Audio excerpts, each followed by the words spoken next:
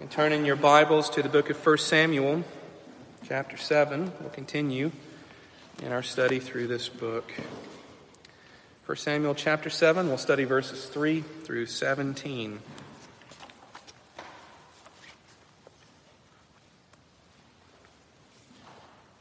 Last time we were together, we read the account not only of the return of the ark from the Philistines who had taken it in the pitch of battle, but also the mishandling of the ark, as the people of Israel treated the ark of God and the God of Israel as little better and in much the same way as the pagan nations treated their false gods. They gazed upon in awe and in veneration the box of the covenant of the Lord, the ark. And what happened? The Lord struck some of the men dead, and it terrified the Israelites. And then the acts of the Israelites in response to the wrath of God against this form of idolatry, even in the midst of Israel, what happened? Well, they said to themselves, in essence, let's do the same thing that the Philistines tried. Let's get rid of the Ark of the Covenant. Where will it go up away from us? That was the question. And so as you come to the close of chapter 19, we read that there were men who came from Kiriath Yarim. That is another section, another town amongst the people of Israel. And in chapter 7, verse 1, that they came and they took up the ark of the Lord and they brought it to the house of Abinadab on the hill. And that whenever they came and took the ark, they consecrated the son of Abinadab, named Eleazar, to have charge over the ark of the Lord. And that from that day, the ark was lodged at Kiriath Yarim. And we're told, a long time passed, some 20 years, and all the house of Israel lamented after the Lord. And so the text of Scripture gives us the indication that not only had the ark of God gone into the hands of the Philistines for months and months, and yes, been returned, not only had the people of Israel lost some 34,000 soldiers, but that the worship of the people of God, of the priesthood that was at Shiloh, you remember the priesthood that was of the house of Eli and the sons, faithless sons of Eli, and even the training and the ministerial care of the boy Samuel, that it seems that that ministerial site has imploded. It's collapsed. And so now the people of Israel are in a very difficult spiritual circumstance, a time of darkness, a time where the ark is still distant from the people of God. It hasn't returned to Shiloh. It doesn't seem there's anything going on there, but rather it's at Kiriath Yarim being cared for by a group of Levites who have charge over it. And so that's where we come to chapter 7, and we encounter once again the man Samuel caring for the people of God ministerially for the sake of the glory of God and the reformation and the revival of his people. So let's read chapter 7, verses 3 through 17. And Samuel said to the house of Israel, "If you are returning to the Lord with all your heart, then put away the foreign gods and the Ashtaroth from among you, and direct your heart to the Lord, and serve him only, and he will deliver you out of the hand of the Philistines." So the people of Israel put away the Baals and the Ashtaroth, and they served the Lord only. Then Samuel said, "Gather all Israel at Mizpah, and I will pray to the Lord for you." So they gathered at Mizpah, and drew water, and poured it out before the Lord, and fasted on that day, and said, "We have sinned against the Lord." And Samuel judged the people of Israel at Mizpah. Now when the Philistines heard that the people of Israel had gathered at Mizpah, the lords of the Philistines went up against Israel. And when the people of Israel heard it, they were afraid of the Philistines. And the people of Israel said to Samuel, "Do not cease to cry out to the Lord our God for us, that he may save us from the hand of the Philistines." So Samuel took a nursing lamb and offered it as a whole burnt offering to the Lord. And Samuel cried out to the Lord for Israel, and the Lord answered him. As Samuel was offering the burnt offering, the Philistines drew near to attack Israel. But the Lord thundered with a mighty sound that day against the Philistines, and threw them into a confusion. And they were routed before Israel. And the men of Israel went out from Mizpah and pursued the Philistines and struck them as far as below Beth-kar. Then Samuel took a stone and set it up between Mizpah and Shen, and called its name Ebenezer.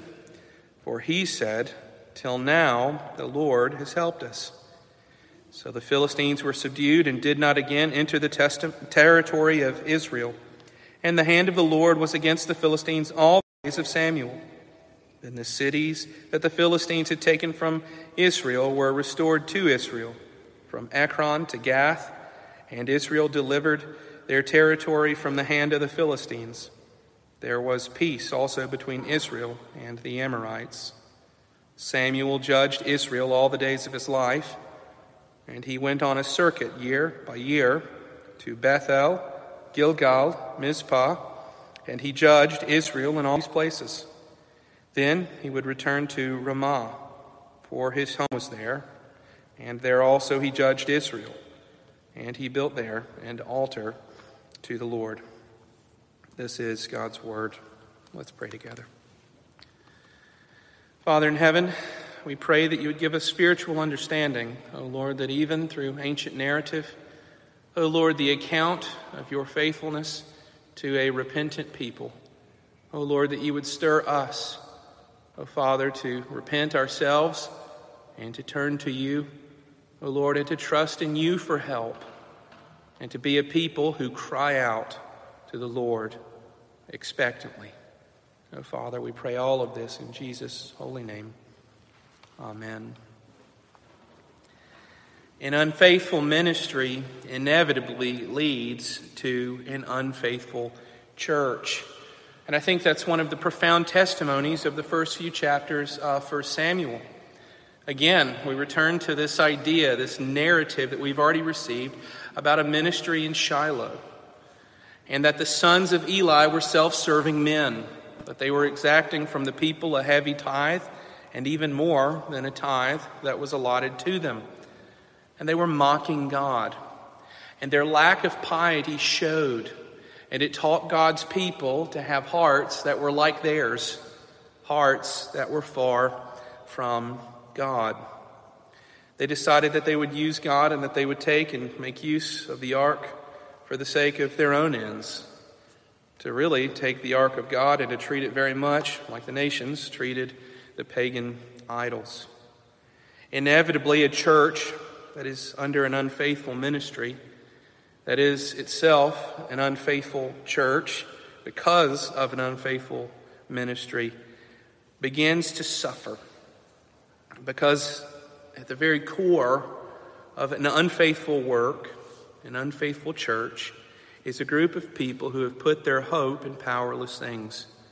Whether in our context, it may be a people who have put their hope in programs and different things that they can do for the sake of inclusivity, sensitivity to a neighborhood or a culture outside of the church, whatever it is.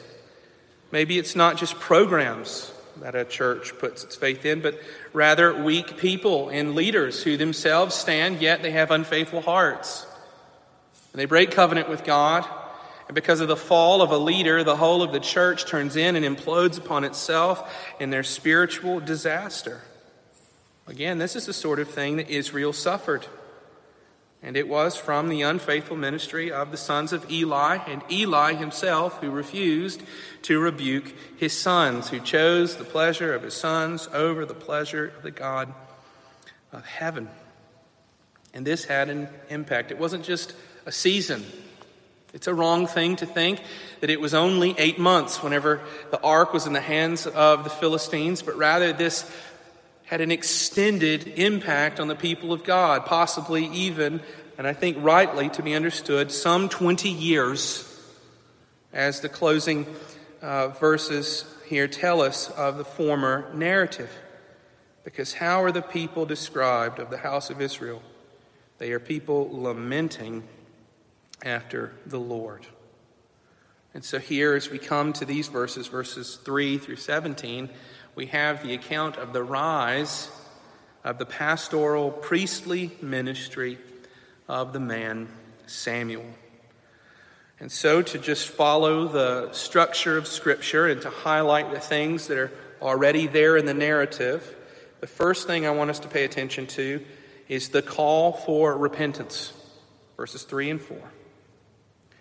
Second, the corporate confession of sin, verses 5 and 6. In the third place, the test of faith, verses 7 and 8. Then in the fourth, the faithfulness of God, verses 9 through 11. And then in verses 12 through 17, the continued ministry of Samuel. The continued ministry of Samuel. As we come to verses 3 and 4, we are coming into, again, that context of the time of separation, where the worship of the people of God has this disjointed, almost unnatural and undesigned format. You have the ark at distance from the people of God. You don't have this centralized and established priesthood like you had in that former time. The ark, where is it? It's at Kiriath Yarim. It's being cared for in an isolated place, but in a place where it doesn't seem to be the account of the Scriptures that the people of Israel are invited to come and then participate in the worship and the ministry of this wonderful piece of the Lord's mercy to his people that would include the use of the Ark of the Covenant. And in verse 3, we encounter Samuel, and it's very abrupt. And this is one of the things that I really appreciate about Old Testament narratives, is that they sort of move along. There's a high speed. And we don't know the distance of time, whether this is within the 20 years of the absence of the ark from the regular worship in the life of the people of Israel, or how long it is. We also don't know Samuel's age.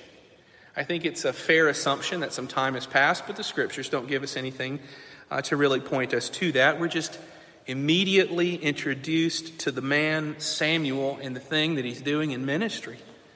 And it's very simple. Samuel the priest is caring for the people of God pastorally. How? He's preaching. He's preaching.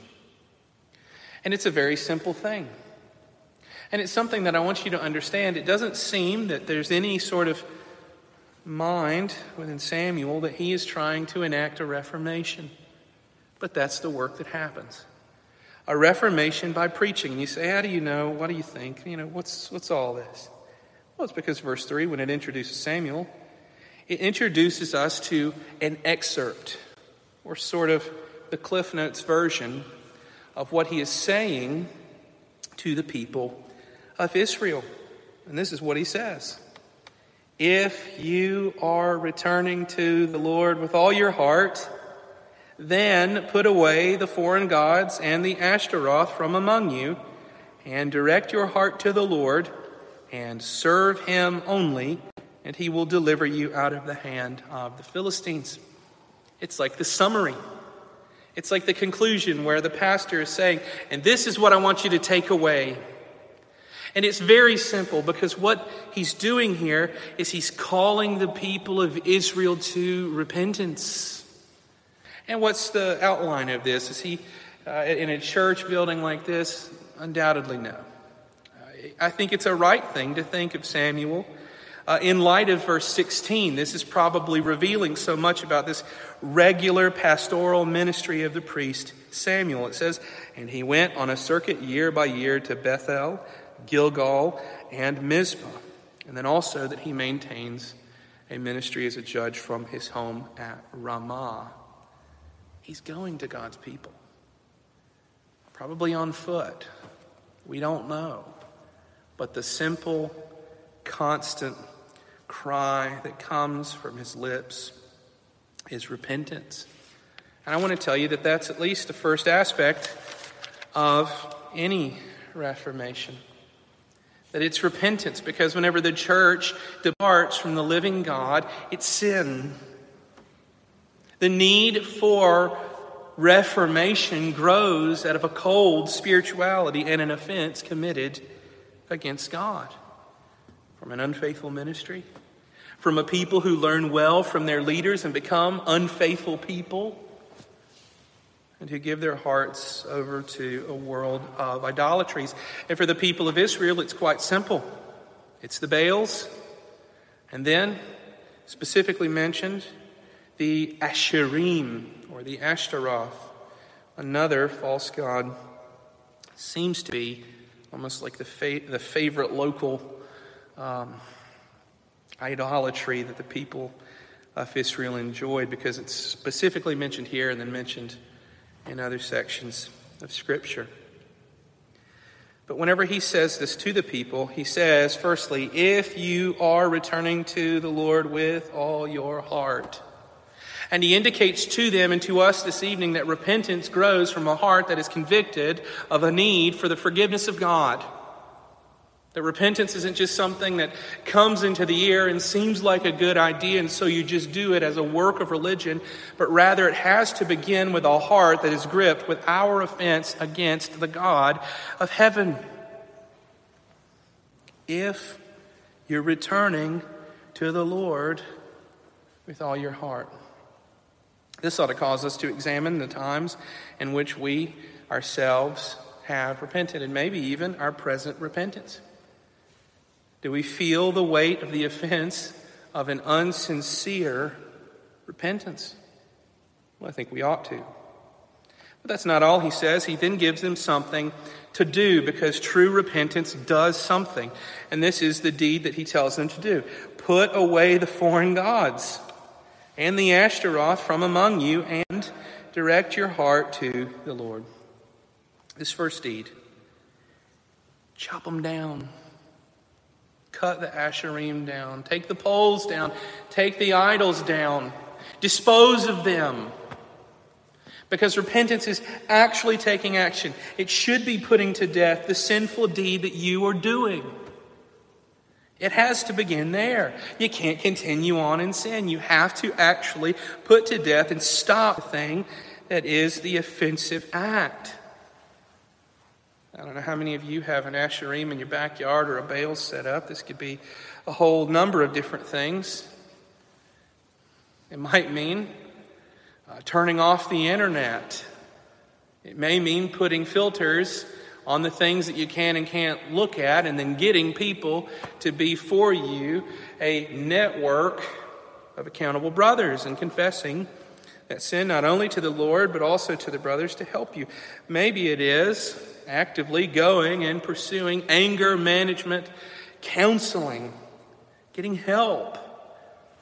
Maybe it is removing all alcohol from your house, if that's it.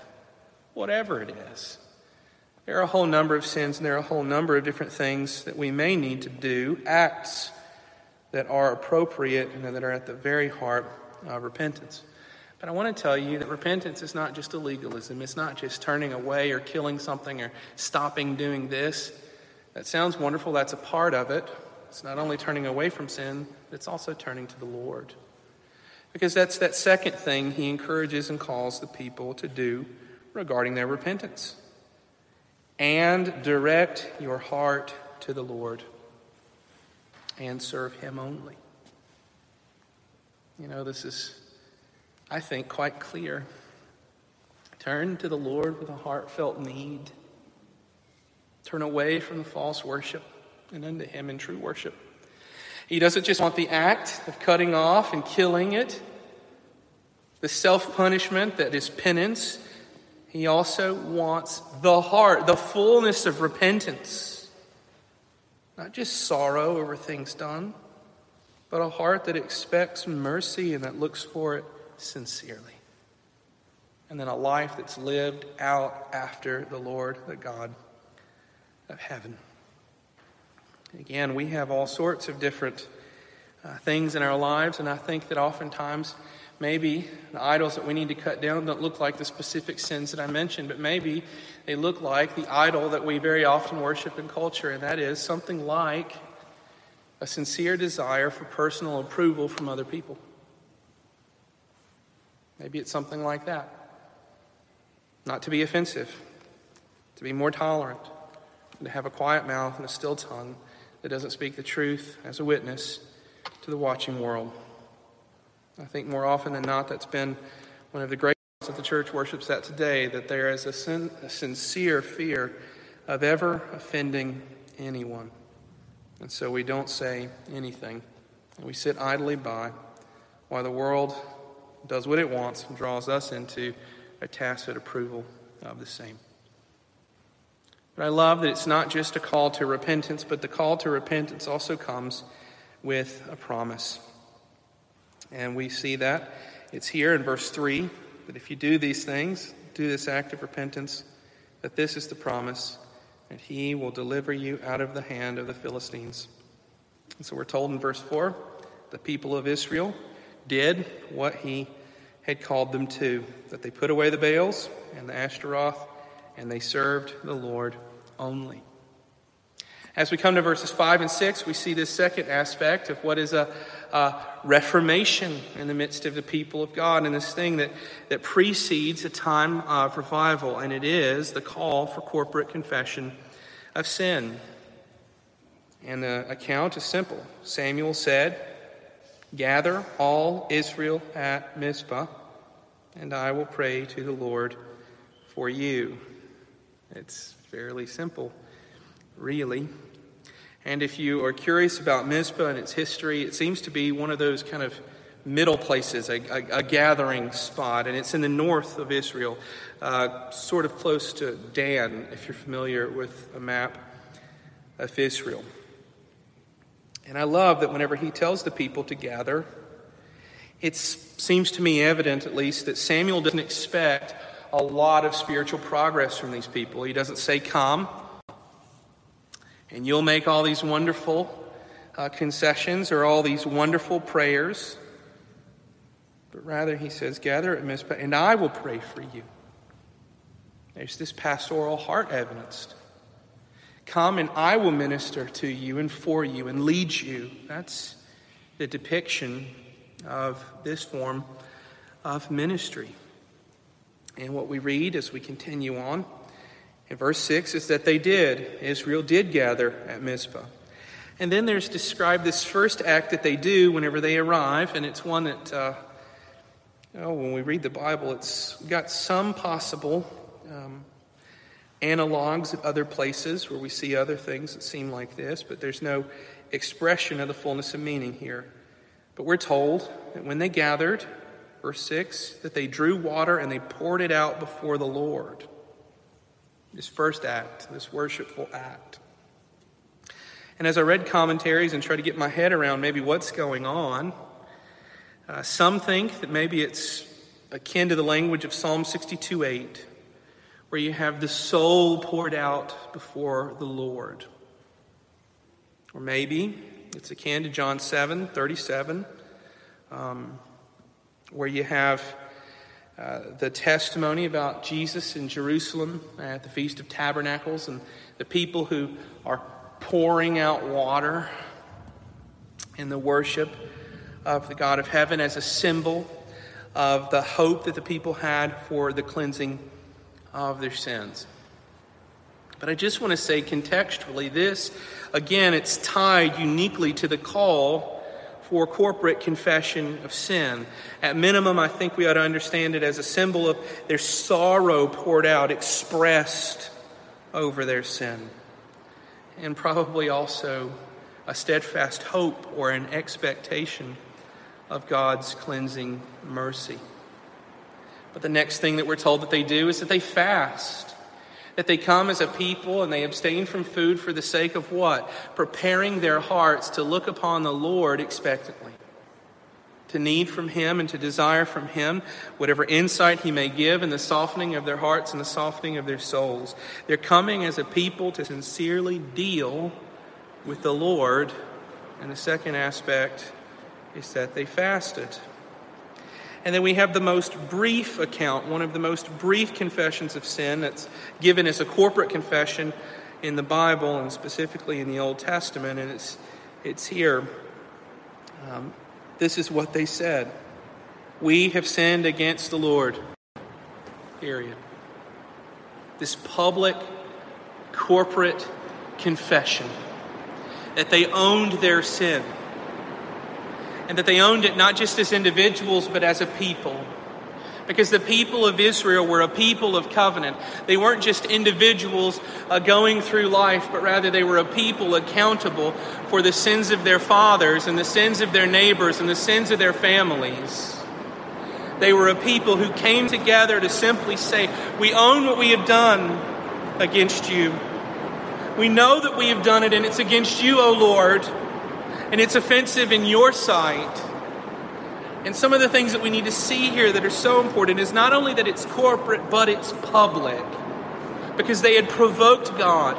And before the watching world, they had lost their witness. They were, after all, supposed to be a light in the darkness to the nations. They were supposed to be those who would testify to the grace and the mercy of our God.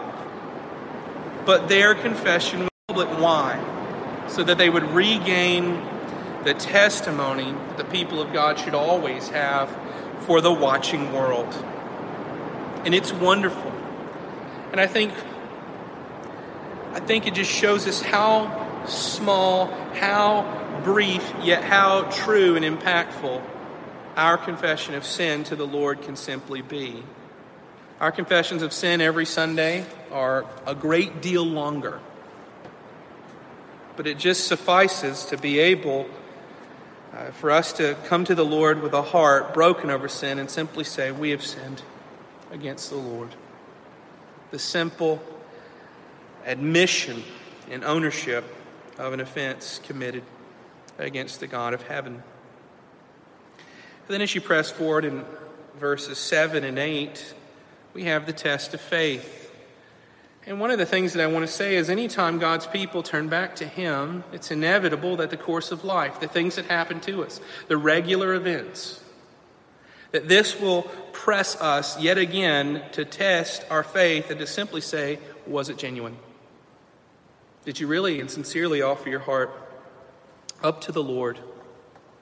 Are you sincere? And will you continue in the faith that you've now professed and the repentance that you made? Because what do we read in verse 7? Well, that, as the Philistines hear of the gathering of the people of Israel, for a moment at least, they have a short memory. It's as if they forget the power of the God who was the God of the Ark of the Covenant, who afflicted them severely with tumors and with pestilence and disease. And what do? Well, they come up against the people of Israel gathered at Mizpah. And I love the honesty here that we see at the close of verse 7. And when the people heard of it, they were afraid of the Philistines. Now, we should always fear the Lord. We should never have fear of men. But it is a simple and human fact that whenever an army comes against you, you may quake against the fear that they may take your life and be your undoing. It matters what you do in light of that fear and where you turn. Do you turn into it and do you look toward the people? And do you build up what? Great ramparts as your first line and first order? A good defense is a physical defense? Or do you turn to the Lord, the God of heaven, full of power, the God of all providence? And you look to Him, the God of all power, who is for you and for the people of God and has always been the most sure defense, the defense of body and soul. And that's what we see in verse 8. We see the people changing. We see the change in their heart, their mind, and their soul. They don't go and they carry out the ark again. That's not what they do. No, what do? Well, we're told that the people of Israel said to Samuel, "Do not cease to cry out to the Lord our God for us, that He may save us from the hand of the Philistines." Well, what does this tell us? Well, it tells us that they remember verse 3. That's what it tells us, the promise that came along with their repentance. That if they turned to the Lord and if they served him alone, that the Lord would deliver them from the hand of the Philistines. And it's a heart of faith that grips these people, even in the midst of fear. What do? They look to their pastor, this priest in the midst of the people, and they say, "Pray for us. Pray for us that God will do what you have promised he will do. Pray for us." I would say that they passed the test of faith. Finally. They're not trying to dispose of God. They're not trying to go about it any other way, but rather turning to the Lord in the hope of his faithfulness and submitting themselves to his pleasure and to his kindness. As we press on in the passage of Scripture, we come to verse 9 through 11, and the faithfulness of God. So Samuel took, in response to their request, a nursing lamb and offered it as a whole burnt offering to the Lord. And Samuel cried out to the Lord for Israel. And the Lord answered him. And as Samuel was offering up the burnt offering, the Philistines drew near to attack Israel. But the Lord thundered with a mighty sound that day against the Philistines and threw them into confusion. And they were routed before Israel. And the men of Israel went out from Mizpah and pursued the Philistines and struck them down as far as below Beth-kar. God is faithful. The word that he gave to his people through the priestly ministry, the preaching of Samuel, that if they turned to him, that he would deliver them from the hands of the Philistines. The Lord kept his promise. He honored his word. Moreover, he was pleased to accept the sacrifice that was offered on behalf of the people of Israel. This single sacrifice, not these two great feeding cows that were towing the ark back into Israel, but rather just the lamb. Just this tiny lamb at the hands of the priest. And it just goes to show us that even when the hearts of God's people go far from him, that if at any given time we turn back to him and we put our faith in him and in the forgiveness that can only be had through the blood of another lamb, how quick, how willing, and how wonderful the love of God is whenever he pours it out for the sake of his people.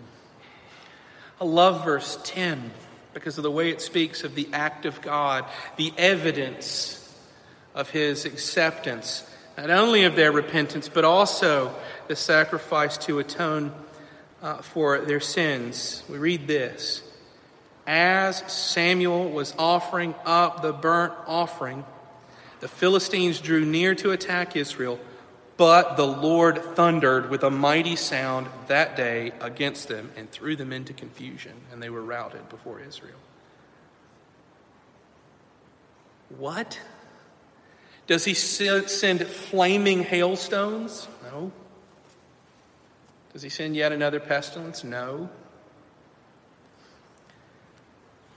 It's as if he opens his mouth and he shouts at the enemies of God's people, and he presses them to fear him.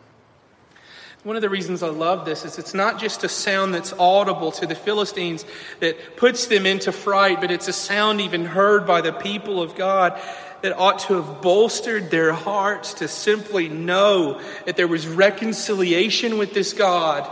It wasn't that the Philistines were only scared, but Israel was given new heart. It's wonderful. Though they were once a people defected in idolatry, now they're a people defended by God. God is faithful to his promises and to his people. He has said, I will be your God and you will be my people.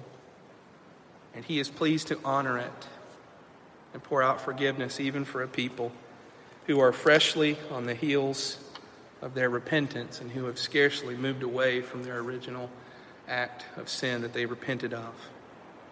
It's wonderful, the faithfulness of God. And this is a thing that we ought to understand and see, that if the Lord would do revival, it's a revival of the heart and it's a revival of faith that has a testimony for God's people.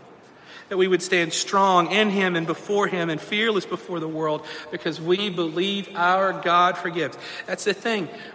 Revival is not devoid of His grace, but it's based upon and bound from it. That God forgives sinners. That His people have an assurance. That His people also have the evidences that faith in Him is not faith misplaced. And then in verses 12 through 17, we have the closing of this section that lays out some of the descriptors of the ministry of Samuel and the ensuing history that came after this great event. We're told that Samuel took a stone and that he set it up between Mizpah and Shen. Sometimes this is called Yeshana in other texts, or maybe you'll see that on a biblical map. And that he called its name Ebenezer. And this is one of those titles that you'll see again and again, anytime in the Old Testament where you've got the Israelites and they're setting up some kind of monument. Generally, the language of what they name it or name the area will be Ebenezer, and it's because it's these two words that are kind of glued together in Hebrew. Eben, or Evon, means stone, and Etzar means to remember, a stone of remembrance. And why is this an important thing? And it's because of this. The character of the ministry of Samuel wasn't a ministry of self-glorification. As if he would continue in his ministry in the midst of God's people and say, hey, I prayed for you and look at what I got God to do. But rather he gave God the glory. This was a stone set up. This was a monument to the glory of God because what did he put upon it? It was this: till now the Lord has helped us. Till now the Lord has helped us. This statement of the mercy and the help, the aid of our God. And why is it set there? So that whenever anybody would pass by, they would simply remember the time where the Lord honored the repentance of His people and kept His promises. And that He is a God of deliverance. You go on, and in verses 13 and 14, we have the account of the subduing of the Philistines and the regaining of the territory that they had taken from the Israelites. These are all the continued work and the outworking of the strengthening of God's people and the restoration of God's people to a place of spiritual strength. It's in verse 15 where we have this closing. We have another explanation of the continued work and His faithful ministry. Samuel judged Israel all the days of his life. What's judgment? Now, we think of the judges, and there's a great diversity of judges. Maybe we think of, Samson, who judged by the power of his hand, this strong man for God. Or maybe we think of Deborah and the military wisdom that she had. What was Samuel's judgment? Well, it was entirely spiritual. It was a priest who would lead God's people. And you have this foreshadowing of the spiritual need of God's people. That judgment ought to be understood, especially in regard to Samuel, as the teaching and the correction of the people of God by a ruler set out by God. The teaching and correction of Israel by a ruler set out by God. But it's not just that, not just that he judges, not just that he calls God's people to learn about the faithfulness of God, or that he corrects God's people when they're faithless. But we read about his pastoral heart.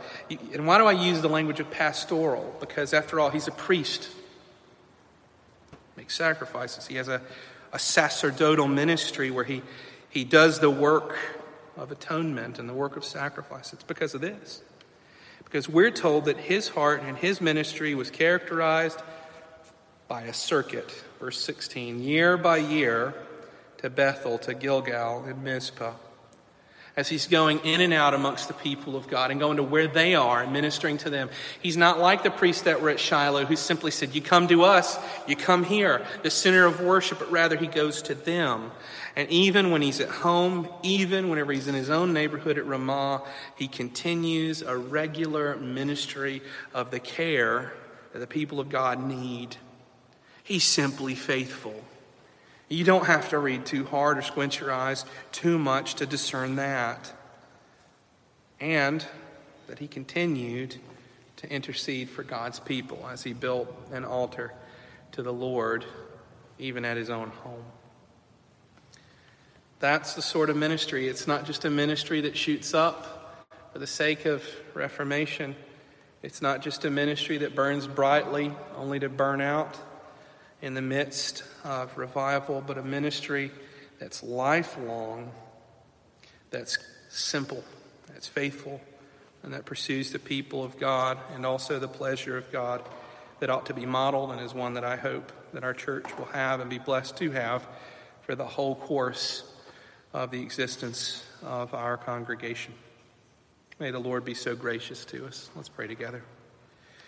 Our Father in heaven, we thank you for the scriptures. Oh Lord, we pray, Lord, for our church. We pray for the mission you have called the church to. Oh Lord, to not only care for and feed both the sheep and the lambs of your flock, but Lord, to be evangelists, to speak the good news. Oh Lord, to have wisdom to speak the truth and to speak love. Oh Lord, in season and out of season, the good news of the offer of Jesus Christ by faith to all the world, oh Father.